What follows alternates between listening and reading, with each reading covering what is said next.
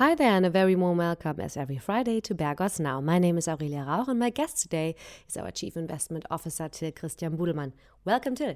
Hi, Aurelia. Lovely to have you. What are we about to talk about today? Yes, I thought after you and I last recorded 2 Bergos Now episodes that dealt with the German election, that we should take a look at the overall macroeconomic situation today again. And of course, that means we will also talk about inflation and the behavior of the central banks and what all of this means for our capital market strategy and the investments of our clients. Mm-hmm. Fantastic. So we're going to take a good roundup of various topics. What would be a roundup without politics, though? And I know you're the best person to ask. What's the political situation worldwide? I know, big question, but I'm going to dare to ask you, as I know that you're deep into politics and political issues. So with a little smile, Till, would you mind, what's going on in the world? First of all, that's very kind. And of course, I give an overview. Just one sentence about the results of the German election today. Mm-hmm. It does not pose any risks to the global economy since R2G, a coalition of the red SPD, the Greens, and the dark red Left Party, has been averted. Mm-hmm. Today, we should concentrate on other regions. In China, for example, a relevant shift appears to be underway. Regulation is moving to the forefront, affecting various sectors. Moreover, investors are increasingly worried about the problems concerning property developer Evergrande. We do not believe that this poses a risk to the financial stability of China as a whole or even the world.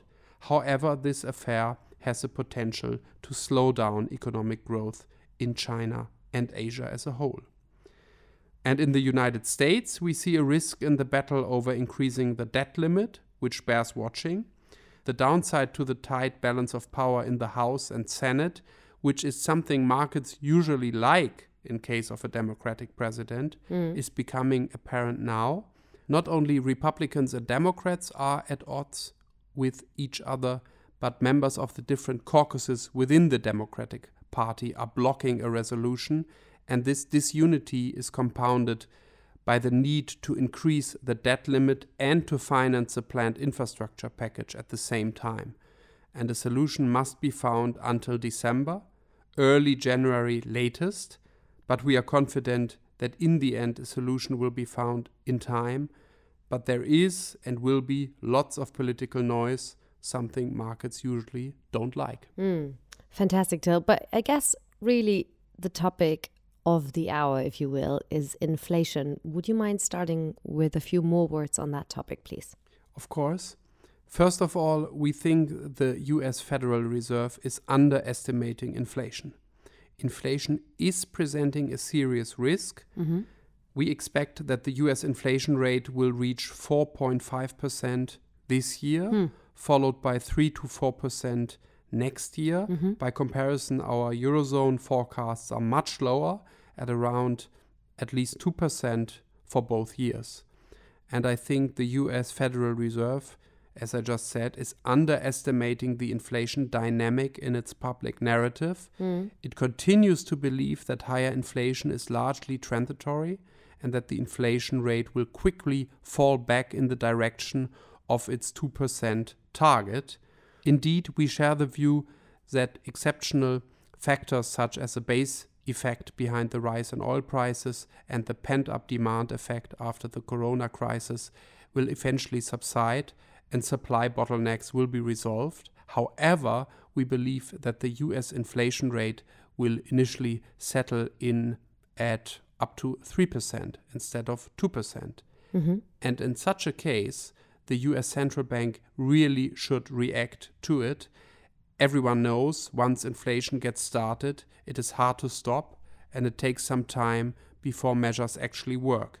That being said, we believe that central banks are remarkably tolerant of inflation, so that monetary policy is likely to remain extremely expensive.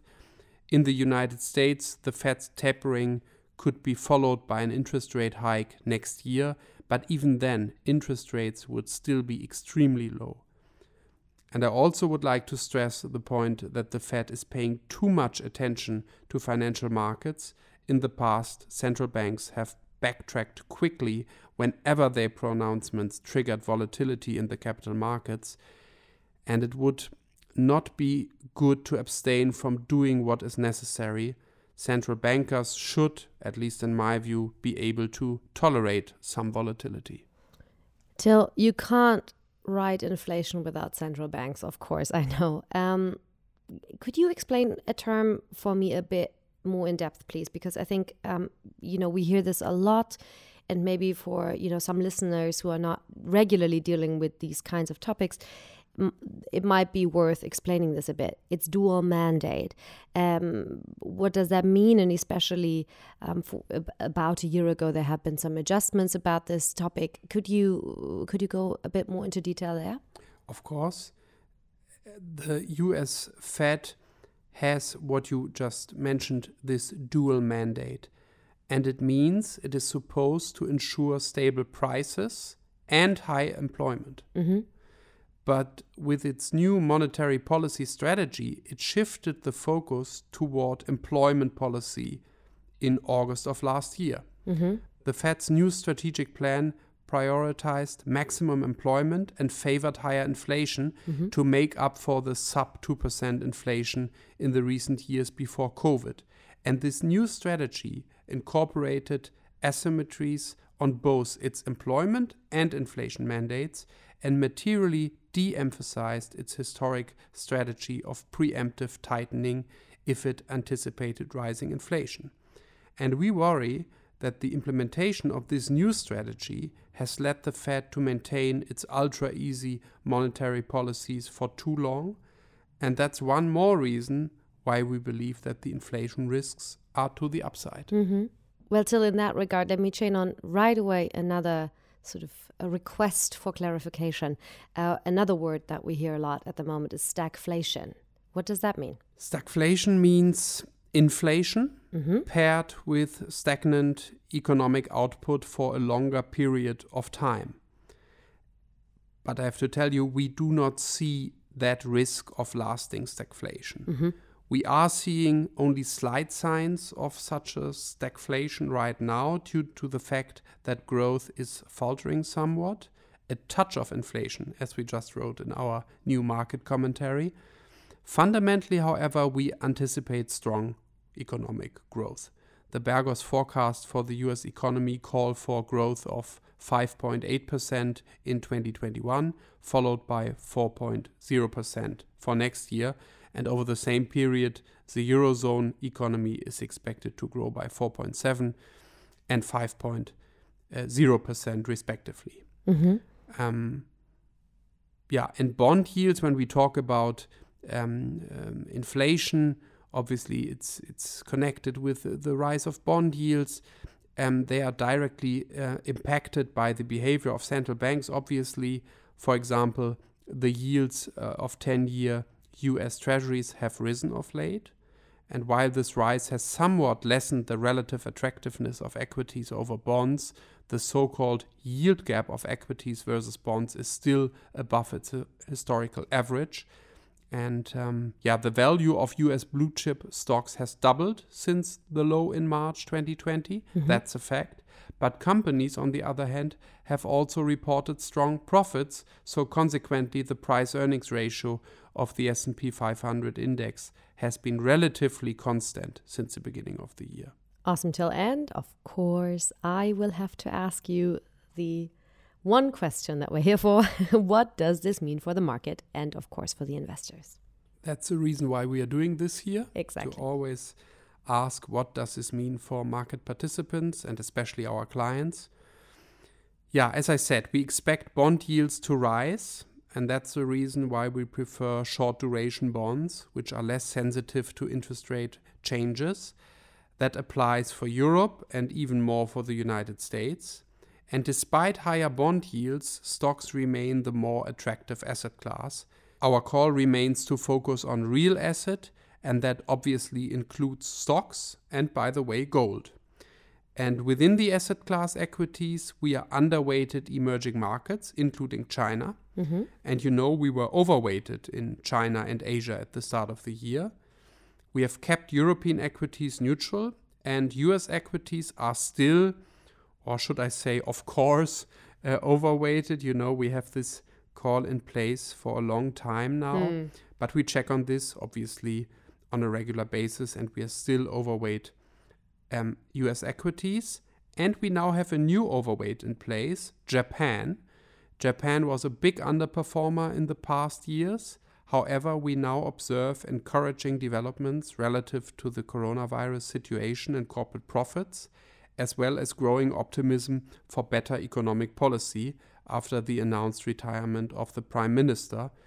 And in addition, we believe Japan's cyclically orientated market could benefit from higher yields in the US. And as for sectors, we always look at regions and then sectors. As for sectors, we continue to like structural winners, particularly in the sectors of communication and technology. Just look at the blowout earnings of Alphabet and Microsoft of this week. And then we add cyclicals for diversification, and defensive value stocks in the sectors of consumer staples, utilities, and real estate remain underweighted. And one last thing at the end. Despite the sharp increase in equity prices since March last year, market sentiment is still far from euphoric. It can be described as relatively neutral and more or less at levels seen 3 months ago. And based on this, coupled with attractive relative valuations compared to other asset classes, we are still upbeat about equities on a long-term basis, despite all the risks we discussed today. On the other hand, this is not the time to call for the typical year-end rally. We will proceed cautiously in the coming weeks. Wonderful, Till. You're looking at me like that was the final statement of this podcast. Correct. Wonderful. That was quite the roundup. Thank you so much. And I think even under 15 minutes, we covered a lot of ground. Thank you so much, as always, for your insights. Thank you, Aurelia. And before we leave, a quick remark. Many of our listeners might know this because you're probably on the distribution list for it.